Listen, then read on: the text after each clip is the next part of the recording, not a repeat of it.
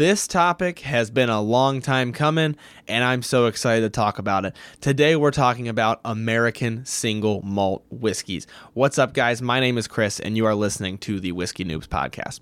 Today, we have a very special guest to walk us through American single malt whiskey. It's this new category. There's a lot going on. As you're going to see in this interview, it came up with a ton of questions for me. So we needed a pro to break it down for us. Today, we've got Amanda Beckwith from the Virginia Distilling Company. She is not only their lead blender, but also their lead education manager. So she is the person who is adequately equipped to walk us through this. And as you'll see, she's so knowledgeable about this topic. She answers all my questions. At a certain point, I went full geek and I was like so intrigued by this new category of whiskey. And she was so patient and walked through all these questions with me. So if you want to know about American single malt whiskeys, if you like to geek out, you don't even have to like to geek out. You just might be curious. You might have a passing curiosity. What is an American single malt? And if you want to hear a review of Virginia Distilling Company's Courage and Conviction American single malt, which I don't have sitting here right now, but you'll see it when I cut to that interview, then I think you're going to like this interview, so I won't delay any longer. Without further ado, please enjoy this conversation that I got to have with Amanda Beckwith from Virginia Distillery Company. I do want to say thank you for joining. For those listening, I do have Amanda Beckwith with me from Virginia Distilling Company. Thank you for coming on, Amanda. Oh, happy to be here. Yes, and I would love to get into what it is that you do on a daily basis. So you're the lead blender at Virginia Distilling Company, and you also do handle some of the education, some of the stuff that we actually like to talk about on the show here as well. And I think that's going to be a really good mix there. But could you break down what you do like on a daily basis, kind of for each of those hats and each of those roles? Sure. Yeah. From the blending side, once the whiskey gets into the barrel, then it's my realm and I get to do planning. So I build relationships with different cooperages, bodegas around the world. I'm always thinking about products to develop for the future. And, that takes years and years of prototyping and planning. And after the trialing stage, making it into reality and scaling it up. But my day-to-day, I do a lot of sensory analysis, cask selection, and that could be for anything from single barrel picks to massive blends where hundreds of casks are going to go into one product.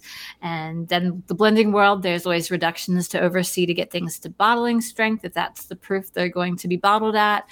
And a lot of making sure things are matching up and things are flowing well in those steps along the way. And then all the way to bottling, when that whiskey is finally ready to enter the bottle, I'm kind of overseeing that final QC check.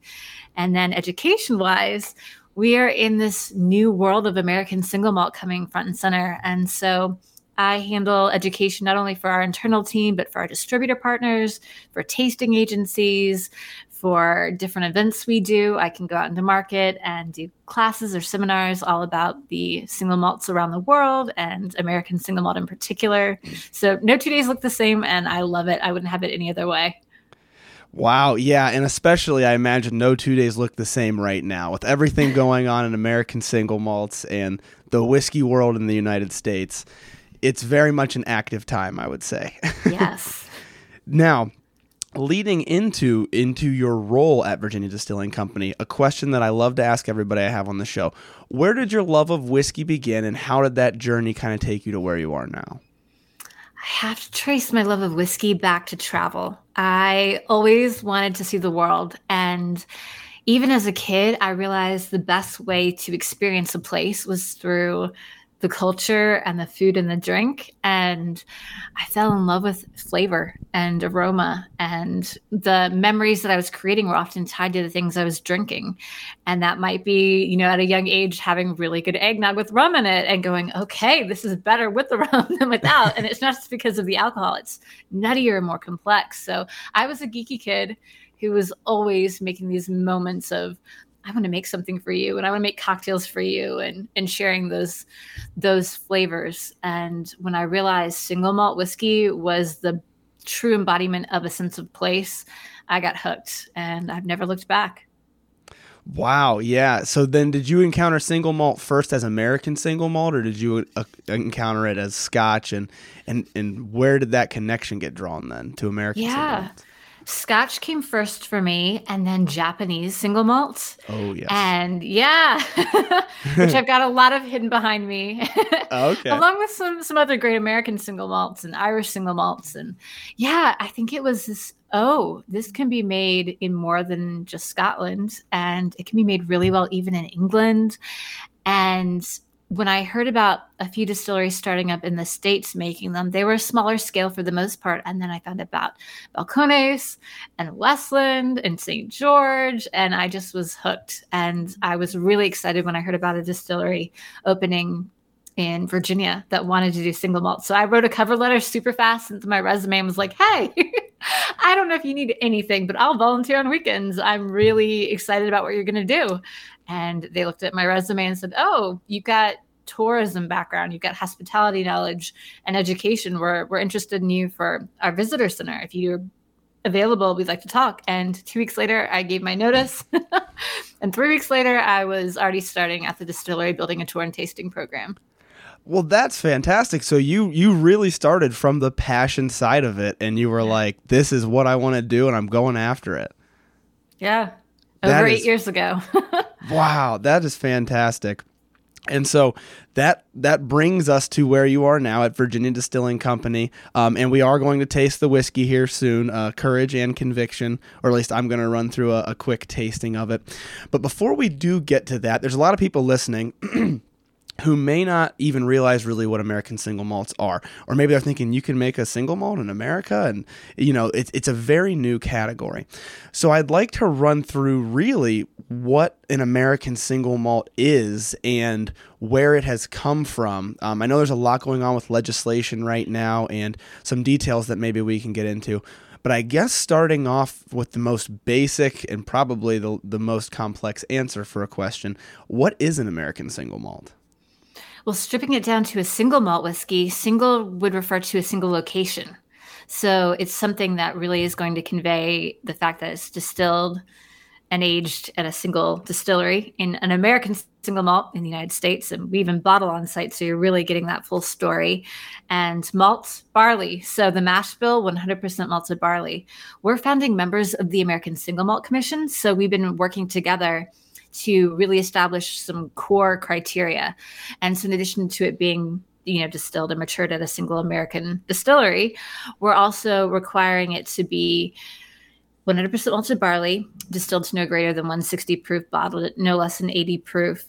The real question has been age. In Scotland, you have to age for 3 years and a day minimum. And for the United States, it's so much larger. There's so much more scope. So nothing I release is younger than 4. I've been picking 6 and older whiskey this whole year. But for some place like Balcones in Texas, they have a very hot, dry maturation environment. So it wouldn't make a lot of sense to wait 3+ years and have a bunch of empty barrels. So we're waiting to see what comes out of there. It'll be really interesting to see what's decided because we are going through a phase where the comment period is closed. The TTB is reviewing all the things that we put out there now and saying, okay, this makes sense and this doesn't. And then that last criteria, aged in an oak vessel, no larger than 700 liters. And that would be a pretty big barrel to age in. You could do some fun blending things, but the largest barrels we age in are 500-liter sherry casks at Virginia Distillery Company way. Okay, yeah. That's a good point about the climate there that I wanted to stop on because I didn't even think about it until you said it. You're looking at Scotland, and for those who aren't good at geography, because I'm horrendous at it, it's significantly smaller than the United States, smaller than most states. The entire nation difference. Yeah, go ahead. Scotland has 5 established regions of Scotch production. And the whole nation can fit inside Virginia with a lot of room to spare. And we're not the largest state here in Virginia by any stretch. So you can imagine like Colorado's doing one thing and Seattle's doing something else. And it's such a big realm of whiskey production. Exactly. And that climate is going to have a pretty drastic effect on how aging affects the whiskey, which, we talk about that when you talk about the regions of Scotland, we talk about that with Scotch, like, well, this is more coastal, this is more inland. And then you look at the U.S. and it's just completely a huge span, huge variety of climates that you could be aging in. So that's a really good point about why that with the legislation might be kind of a difficult thing to get everybody to agree on. For sure. Yeah. So I'm actually not super familiar with this, but as you mentioned, the TTB is reviewing things right now. So as of right now, the American single malt tag, does it carry any regulation behind it, or is it more so people trying to meet what they believe it's going to be so that they can just kind of continue to be American single malts? More of the latter. There are certain things that still fall under basic law. And you can always tag in other things like bottle and bond, or if it doesn't have an age statement on the label, it's aged at least, more than 2 years. So you've got that little safety net in there. But no, for an American single malt, we don't have anything completely set in stone yet. And there hasn't been a significant change or addition to American whiskey law since the 60s. So this is a really big moment in American whiskey history. And we've been fighting really hard to get this recognition out there because we want to protect the people who love and drink the whiskey just as much as we want to protect ourselves and the quality of what we're making. Absolutely. And that's a good point too, that we haven't seen a change in so long. What would you say in your opinion is driving that? Like why is it that we're suddenly seeing this huge expanse into American single malt? I mean, that's a pretty big change considering the past 50 years in American whiskey. Yeah, in a sense, I think technology's finally cut up to where we can use barley in a really great way. And we kind of have beer to thank for that because in the 1700s, nearly 250,000 Scots-Irish came into the colonies and settled, a lot of them in the Blue Ridge Mountains. So they were the ones who were, bringing this tradition of whiskey making with them. And they were making malt whiskey typically in Scotland and Ireland. But the ground, the soil, and the growing conditions just weren't ideal for that single malt style. And so that's why you have the rise of bourbon with its corn or rye. And now the world has changed. Now we have the technology. Now we can figure out how to grow things. And barley's ideal because it has these enzymes you need for the conversion of starch to sugar to alcohol. And also, the world is ahead of us. There are established single malt definitions for so many different countries. And I think we're finally going, it's not just Scotland we're playing against or Japan, but France has incredible single malts. Australia has incredible single malts. India, we're behind the times now and we have to catch up. Yeah, I think that's something that I do see sometimes. And in being in Ohio, we don't have the greatest selection of foreign whiskeys, but I do get asked about those different countries that you mentioned quite a bit. And I'm like, yeah, seems like everywhere else is doing it. I think you're right. So let's say that somebody listening, that they've had bourbon, they've had single malt scotch, they've had single malt maybe from Ireland, Japan. I know this is a super hard question to answer because I get asked it all the time about bourbon, but how would you say the flavor profiles, or at least the spectrum of flavors that we see, would compare to those different categories? Ooh, I love that question.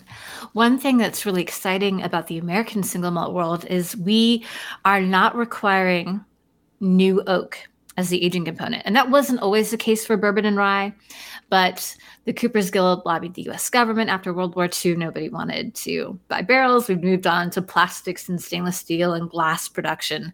And so it became law.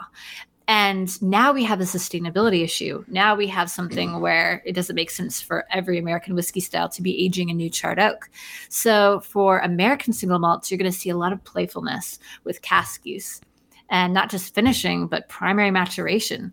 So you'll see a lot of different distilleries, like in Scotland, aging in first fill bourbon barrels that have already spent several years of their life aging bourbon. And now the harsher tannins have been taken out. They're not going to be as oaky, but it's going to have that malt character or the fermentation esters coming through. So for that whiskey you've got in front of you, you're going to get apricot. You're going to get some banana bread. You're going to get a little bit of honeysuckle. And those notes, they could have been masked if they'd been aging in new oak barrels explicitly. So it's fun to see that. A lot of people who drink Scotch might immediately go to peat, which is not the case for every Scottish single malt, or Scotch blended malt. That's just something that a lot of people will have, like a Lagavulin, that's their first Scotch, or Lefroy, and they think everything's like that. And I think there are a handful of really incredible American single malts playing with peat or mesquite smoke. So definitely, if you want it, you can find it, same as in Scotland. But the majority of us really like to play around with casks for flavor more than smoking the barley or using peat in any form. And so you're going to get more of that malt forward character. You're going to have that barrel spice coming through in some form or another. And then if people want to play with other like red wine cask types, you can get more fruity floral notes coming through for sure. There's a lot of room and a lot of range. So whatever your palate is, there's a single malt somewhere in the world for you. Yeah, definitely. And I think it's safe to say then we're going to see a lot with the types of barrels because of that barrel shortage you mentioned, which was something I wanted to get at. Not necessarily a shortage, but a limited resource that we are burning through with bourbon. We're going to see a lot with unique, not just finishing for those listening who don't know this, not just taking it out of the initial barrel and putting it into a different barrel to get those flavors, but as you mentioned, the initial maturation of it, putting it directly into a used barrel. It's true. Yeah, and I think it'll be interesting to see how that has an impact on the flavors of the American single malts compared to other types of single malts that you might see. Because I think there is a little bit of a misconception. Single malt, it's just made with barley, malted barley, so it's all going to taste just about the same. And I know anybody who has drank single malt scotch from all the different regions would say that's definitely not true. But when we see this maturation coming together with the single malt, we might see even more of an expanse, as you mentioned, minus that peat smoke and minus the smoky factor of it, which would be very interesting to see. For sure. So I do want to get to Virginia Distilling Company specifically, because as you mentioned, some distillers are doing the peatiness. Some distillers are having a totally different climate than you see in Virginia. So for Virginia Distilling Company, what would you say is really your niche in the American single malt market, or what sorts of things is Virginia Distilling Company specifically playing with in the American single malt world? I think one thing that really sets us apart is how dynamic our maturation climate is. We had 2 metal-clad cask houses. We started out with a dunnage style built into a house, like a hill. And it was really fun to play with. At capacity, we could only fit 600 casks in there, so we outgrew it very quickly. But having the metal-clad cask houses and having them so large, they each hold 6,000 casks, you can really get microclimates in there. And our barrels have seen highs of 108, lows of -4 Fahrenheit. We've seen 40 to 60 degree variances within 24 hours. So there's a lot of interaction between whiskey and barrel stave. And that means that we're getting color and flavor developing very naturally, very quickly. We've never used caramel coloring on our whiskey. We don't use petite barrels. The smallest barrels we age in are those first fill bourbon casks, and we go up from there. So it's really a climate that we let the whiskey be influenced by. And then also the casks, they really are our other ingredient. We've got water, yeast, barley, and barrels. And we get to be really creative with telling a story and developing a lot of rich layers of flavor there.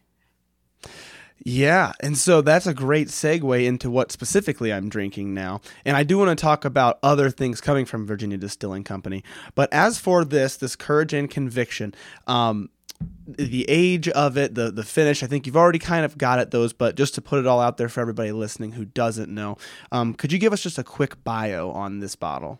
Sure, that's our signature malt. So that is like the flagship of all of our Courage and Conviction line.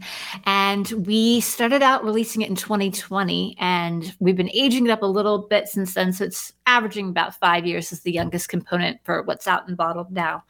And we age in first fill bourbon, sherry casks from Spain, and these beautiful European red wine casks that go through a shaved toast char process. And those are my favorite casks to play with right now. And so all of those different casks get blended together, slowly reduced down to 92 proof, and then bottled. And so what you have right there, we got 96 points from Wine Enthusiast on that the month it came out, and it just won London Spirits Competition Whiskey of the Year. So it's a great, really layered, nuanced whiskey. It's not going to be an aggressive smack in the face, but it will open up for hours. You'll get more and more out of it, and it pairs really well with food. Yes, I've only had it a couple of times so far in preparation for this episode, and I'll walk through a full tasting of it for those listening. But yes, it really, you mentioned earlier, and I wanted to make sure I mentioned it. You mentioned apricot, and I went straight to the stone fruits, the apricot, the peach. I mean, when I tasted it, I was like, wow. And it comes through very well. We'll talk about kind of the balance that it has. But yeah, I think that really it shows well. And is that, and I could be wrong with this, but is that when you say lead blender, is that part of what you look at is how you're bringing those different barrels together and making sure you're getting a consistent flavor profile amongst all of them? Yes, I think you just said one of the keywords, consistency. And then the other one is complexity for me. I don't want to be bored by whiskey, and I don't want to have one sip and think, okay, that's all there is to it. I want to be surprised, and I want to go deeper and richer. So this is one where it might not be until your fourth or fifth sip that you start to get that dry cocoa. And then maybe having it sit out and on my desk for an hour, I'll be like, there's that milk chocolate ganache. There's the raspberry and violet. So you have to work for it a little bit or let it open up, maybe add a drop of water, but it's never going to bore you. And it's going to have this story to tell from beginning to end. It's not just going to be one page. Yeah, and I think too, I've had some American single malts, which I also enjoyed, but they had almost more, and maybe this is because it's such a young industry, but they almost gave me more of a grain alcohol type of flavor, where it was coming through as that real alcohol harshness, I guess I would say. But this, I've noticed, I get that strong fruitiness, and in a weird way, I also get it. You can taste that sherry. You can taste that slightly bitter. This is a bad note, but it's what I always say. It reminds me of like a Swiss cheese or like something bitter like that. Sometimes something that's very sherried. But with this bottle, I'm getting like a nice balance of that. And I'm excited to see as we sit here and we talk about it, how it continues to open up a little bit. But have you seen that, and maybe you haven't, but just in other American single malts, that note that I'm talking about where they get a little bit of a grain alcohol to them? Yeah, there's two things that I immediately thought of when you said that. The first is so much single malt scotch is bottled at 80 proof. And Americans, we tend to have a palate for something a little higher and more aggressive or alcohol forward. So you'll often see a higher ABV, which can contribute to that aggressiveness. But then a lot of those whiskeys could potentially be younger. They could be aging in new oak. So it could be a little bit more there. And, there are lots of things that you can kind of try to do to combat that grainy aggressiveness. Those might be really great for some cocktails, though, with that backbone right there. So, yeah. Yeah, that's a great point. I do. There are some that I've had that they have that, and they have like a different flavor going on, and so I have enjoyed them. But I was curious as to your insight on that, so I appreciate that. And putting it in cocktails, that's also a very good point. I also want to touch on the proof that you mentioned. You're bringing up a lot of things. As I mentioned, this is new for me, and you're bringing up a lot that just gets my gears turning. Is that another thing in the United States you think we're going to see a lot of, is really cranking up the proof compared to what you most often see in Scotland and in Ireland? I do. I mean, about a third of what's hidden on the corners of my shelf are single casks, and those are often at cask strength. I think Americans really like to get their hands on those, and I do picks, and I want people to experience them the way that I am up in the cask house, so I will have them bottled at or very, very close to natural cask strength. I think another thing, too, is when you have something bottled at 80 proof, there's a big chance it might have been chill filtered. There is a chance, if it's a scotch, it might have had caramel coloring as well. And the caramel coloring is fine, whatever. But the chill filtering can strip away mouthfeel. It can strip away some of those fatty, long chain acids that I love. And I think even some of the flavor. And so with that higher proof, we're giving ourselves room to play. And if people do want to have their whiskey on the rocks, if they do want to add a couple drops of water, I know that the whiskey I'm making will stand up really well to that. It's at that proof where it's still going to give you room to play. And it's really disappointing to me to get served whiskey on the rocks when I didn't ask for it, and to see it like become really flabby and lackluster. And yeah, I don't want that happening to anybody when it comes to my whiskey. Yeah, and you bring up the chill filtering, which I don't know if we've mentioned on this show before. But how does that relate to proof specifically? Because I know you got at it there for a minute, but for those who don't know at home.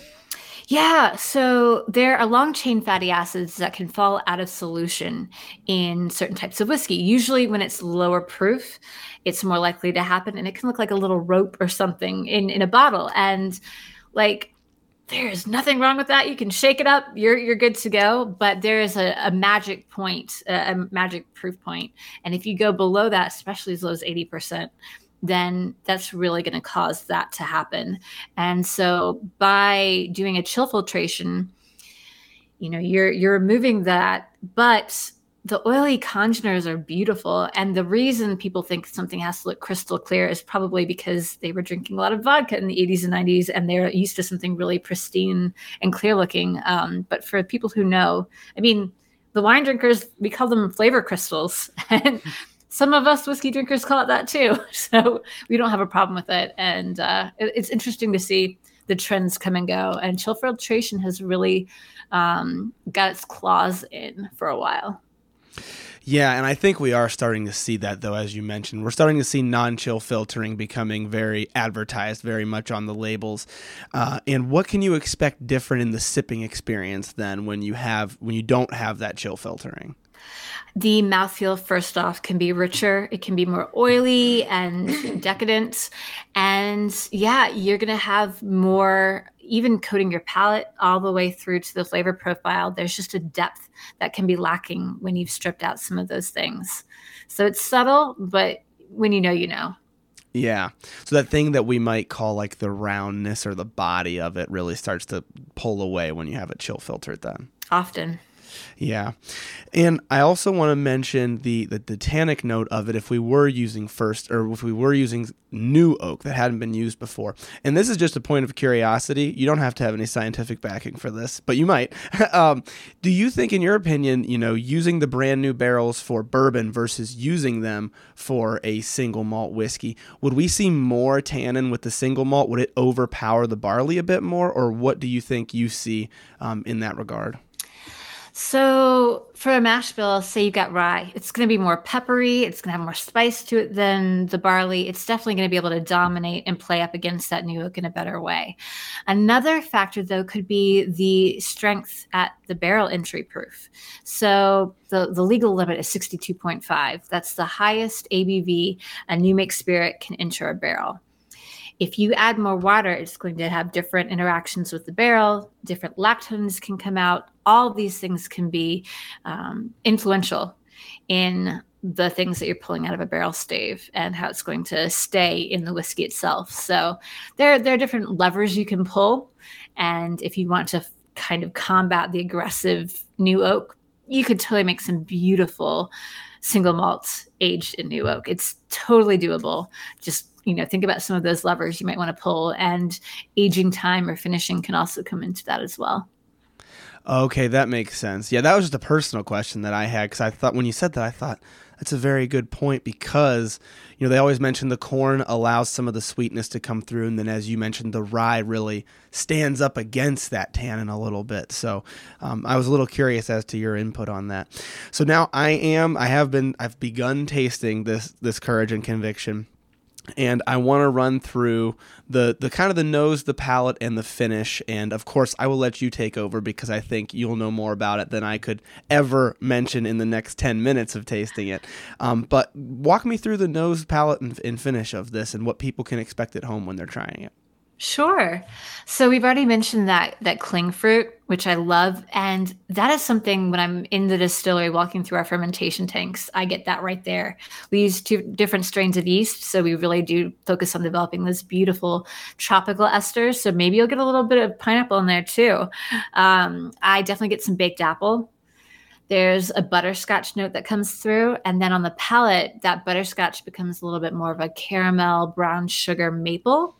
And that melds into the citrus blood orange note that I really love. And then there's that pecan walnut note. And I love that savory ginger spice starts to kick in right there. And yeah, there's a layer of red fruit. It's definitely going to give you more of that cocoa over time, almost like a mocha. And yeah, it's something that if I was going to pair it with food, charcuterie, any sort of like shrimp and grits, something where it's not going to be one note, but it's going to really play and give you that long finish for a long time. Wow. I know confirmation bias is a thing, but as you walked through that, I'm like, I see it. And I will say, I tasted this before the podcast to eliminate some bias. And I totally agree. It plays at the fruit, like the candied fruit, the fruitiness and the caramelization of those sugars. The little bit of spice that keeps it interesting, and like this round, welcoming fruitiness that I really enjoy. Tropical is a great descriptor, I think, as well. Especially on that nose, you see a little bit more of that. For those listening, wondering, maybe you didn't buy it yet, maybe you're wondering what you can expect. I think you hit the nail right on the head with the interplay between the fruitiness and then those more caramel bakery type of notes that you get. And I think, is it safe to say that some of that bakery type note comes from the barrel or from the bourbon casks? Or would you say, where are we seeing these different things come from? Yeah, I definitely have talked about puff pastries before with a couple of the cask picks. I think there is a little bit of that strudel note that I kind of tie into the fruit from fermentation, but a lot of it, the sherry casks, they really bring a lot of those pastry notes into play, which I adore, and the nuttiness too. Like we use a bit of Oloroso sherry, and man, there's like a hazelnut note that comes through in a really cool way that I adore. We use Fino and we use PX sherry as well. So you get a lot of different styles coming in to give that little bit of complexity there, which, I mean, when you have all those sweet fruity notes, you could go in one direction, but because of, the whiskey itself, you've got that richer, deeper barrel spice, long ginger finish. So it can balance everything out really well.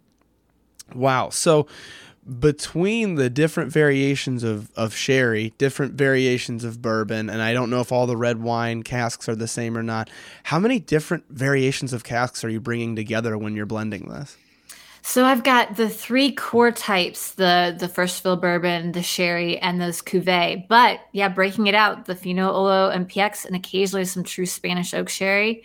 That's, a lot of different ingredients to play with there when it comes to barrels. And then the cuvee cask, or those European red wine, I get them from Portugal, I get them from France, and I get them from Spain. And so those are different bodegas with different styles. And it might be, Grenache here and Garnacha here, but they have their own spin on it to an extent. So there's a lot of variance. And I played around with different levels of toast and char. So you can really learn a lot over time. But for the first couple of years, I was just trying to take notes like a crazy person going, okay, I've got a little microclimate here. I'm expecting this, but this was a level 2 char. This was level 1, and this was just a heavy toast.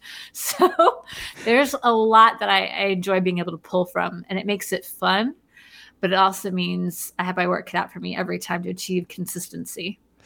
Yeah. And is that your goal, at least with the core product? Is every batch meant to taste almost the same, or is there kind of a fluctuation intentional? I mean, I always want everything to get better year over year. So that's the goal. But I have a system where I never completely deplete from one of my blending tanks. So that way I'm able to do a prototype blend, match it up really well, and then blend it all in together. So it's almost like a Solera system. And that way, nobody's ever going to be surprised and be like, where did this come from? They know the flavor points. They know the flavor profile. There is a great deal of consistency that shouldn't ever be shaken up. Okay. Yeah, that makes sense. And then you can kind of almost just refine as you go, exactly. I guess. And improve. And improve. Absolutely. Now, with this being the core offering, where would you say this lands in comparison to some of the other major offerings from Virginia Distilling Company? Or if somebody's like, that sounds interesting, but it's not what I'm looking for, what other variations do you offer? Yeah, we've got 5 core whiskeys out. We've got that signature malt, and then we have like a dissection of those 3 different cask types. So we have one American single malt aged only in first fill bourbon, one aged only in those different sherry cask types blended together, and then one aged only in those cuvee red wine casks. And so you can kind of play blender yourself if you wanted and see. I kind of describe it as having the different parts of a cake. If you really just love that frosting or the ganache, go to town. But if you want the cake itself, here you go.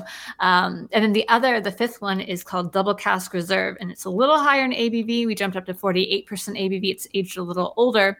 And the double casks are the first fill bourbon and these cuvee red wines blended together, roughly 45%. So it's what my colleagues in the distillery call the milk and cookies whiskey.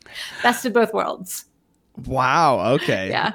Yeah, I like the dissection of it as well, trying to put that together. I think that's kind of a fun. It's fun for somebody like me, and for somebody newer, that's actually useful to really see how the different casks are having those different effects on the whiskey. Yes. But that's very interesting. I'm going to have to dive into those, I think, and try to see what I can see that comes from this one, or what in this comes from those. It's a fun exercise for sure. Yes. So moving forward with that lineup, is there anything new coming from Virginia Distilling Company, or anything that you want to mention that you see happening in the future? Yeah, throughout the year we do special single barrel picks, and so every one of our large markets will get a handful, and they are bottled at cask strength. And when they're gone forever. But it's really fun because throughout the year I'll be finding these beautiful honey barrels and thinking, all right, I think this can stand alone. And then every year I'm rolling out a small like blender select project. So we're calling it Visionary. And next year it will be called Visionary Spanish Oak. So it will be a little bit older. It's kind of one of those, think of a leather armchair and a library full of beautiful hardbound books, and maybe a dog curled up by a fireplace, and you're set to drink this one. And it's really unique because Quercus or Burr is a rare cask type to get your hands on. And we were really happy to get these casks, and I've been kind of keeping an eye on them for almost 8 years now. So really happy to be rolling that out next, probably spring or early summer. Okay, so we're looking at Q1, Q2 of 2024 then. Yep. for that release. That's very exciting. I want to mention the single barrel program you mentioned, because I just realized I don't think I've ever got to ask someone who does this for a living this question that everybody loves to ask me, and that is, you're picking out those honey barrels and you're like, these are really something special. I want to release these as a single barrel. People love to ask me, how do you make sure you're still getting the good product in the main lineup if you're pulling honey barrels? And I think I know the answer, but I'll leave it to the pro here and see what you have. That's a really good question. So I have a grading system, and the base of it is ABC. And so every barrel gets assigned either C, B, or A, and C is not worse than A or B. C is just foundational. So for a first fill bourbon cask, this would be a single malt that maybe has that vanilla, butterscotch, and maybe a little bit of green apple. A B is going to be a little bit more unique and balanced out. Perhaps it would have cedar coming through in a really unique way. And then an A would be really unique. If you're creating a symphony, it's your piccolo. It's like, oh, okay, all I'm getting from you is honey nut Cheerios. All right, then. You're great, but a little bit goes a long way. So I see them all fitting together, and I probably want a whole lot more of the C cask than the A or the B. So there's this idea of what comes together well and what builds to be best as part of the blend. So I never see one barrel and think, oh, this is better than all the others. Instead, I think this is where you belong. And so I'm looking and saying, okay, this is going to fit here. It's like building a puzzle. And sometimes the single barrels are the ones that don't fit anywhere. They're just really unique and cool on their own. And I might think, okay, you don't belong here. Somebody's going to appreciate you because you're coming across with this marzipan or strawberry violet note. It's really jammy and you'd be blended out. And I don't have a bunch of other, casks that would help you sing right now. So I'm going to tuck you to the side. And when you really feel developed, I might make you a single barrel. Okay. And so it's almost like I don't want to just blend this away. So Exactly. So that makes a lot of sense. That I've answered similarly to that, but it's great to get it from the horse's mouth because that's not my job. So I don't know for certain how that's done. And it could be different somewhere else, but that's my world. Yeah, no, that makes a lot of sense. So that is basically all the thing.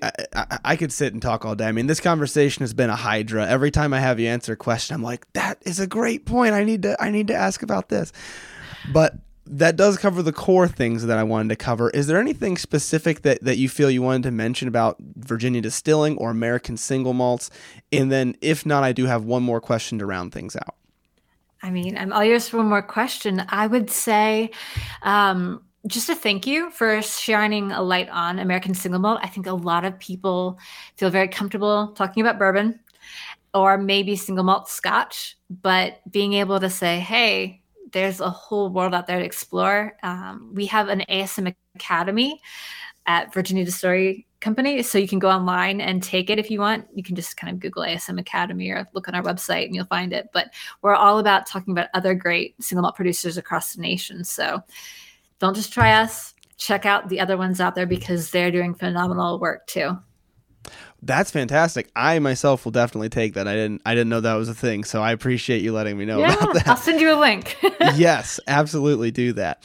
And so speaking of the ASM Academy, speaking of the other distillers out there, if you had to just give one more short summary about where you see American single malts going over the next few years, the things that are really exciting you about this industry, what would you say?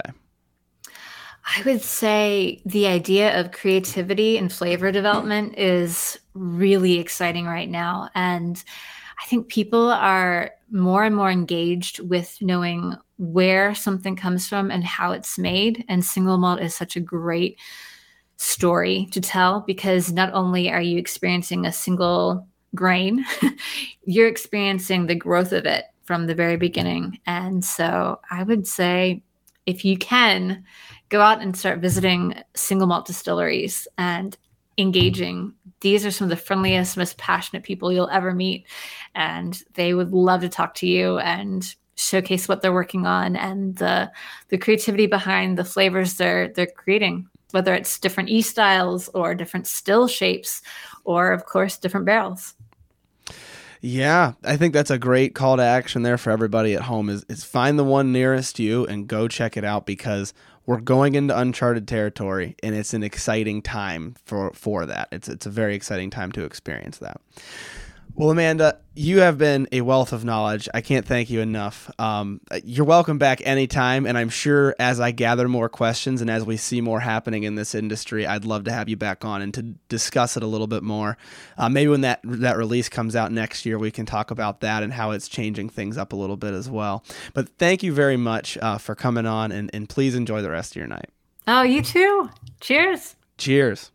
Thank you guys for listening to another episode of Whiskey Noobs. If you need more Whiskey Noobs content in your life, make sure you check out our Patreon page in the show notes. And if you like the show, please make sure to leave a 5-star rating or review. It only takes a couple of minutes and they're way more helpful than people realize. If you want to do tastings alongside the show, make sure you join the email list by sending an email to whiskeynoobspodcast@gmail.com with a subject line that says email list. You'll receive monthly emails with a list of the whiskeys that will be featured throughout the month so that you can buy them ahead of time. You can also find more Whiskey Noobs content on Instagram at @whiskey_noobs and on TikTok at Whiskey Noobs Podcast. Once again, thank you guys for listening. The Whiskey Noobs Podcast does not support underage or otherwise irresponsible consumption of alcohol.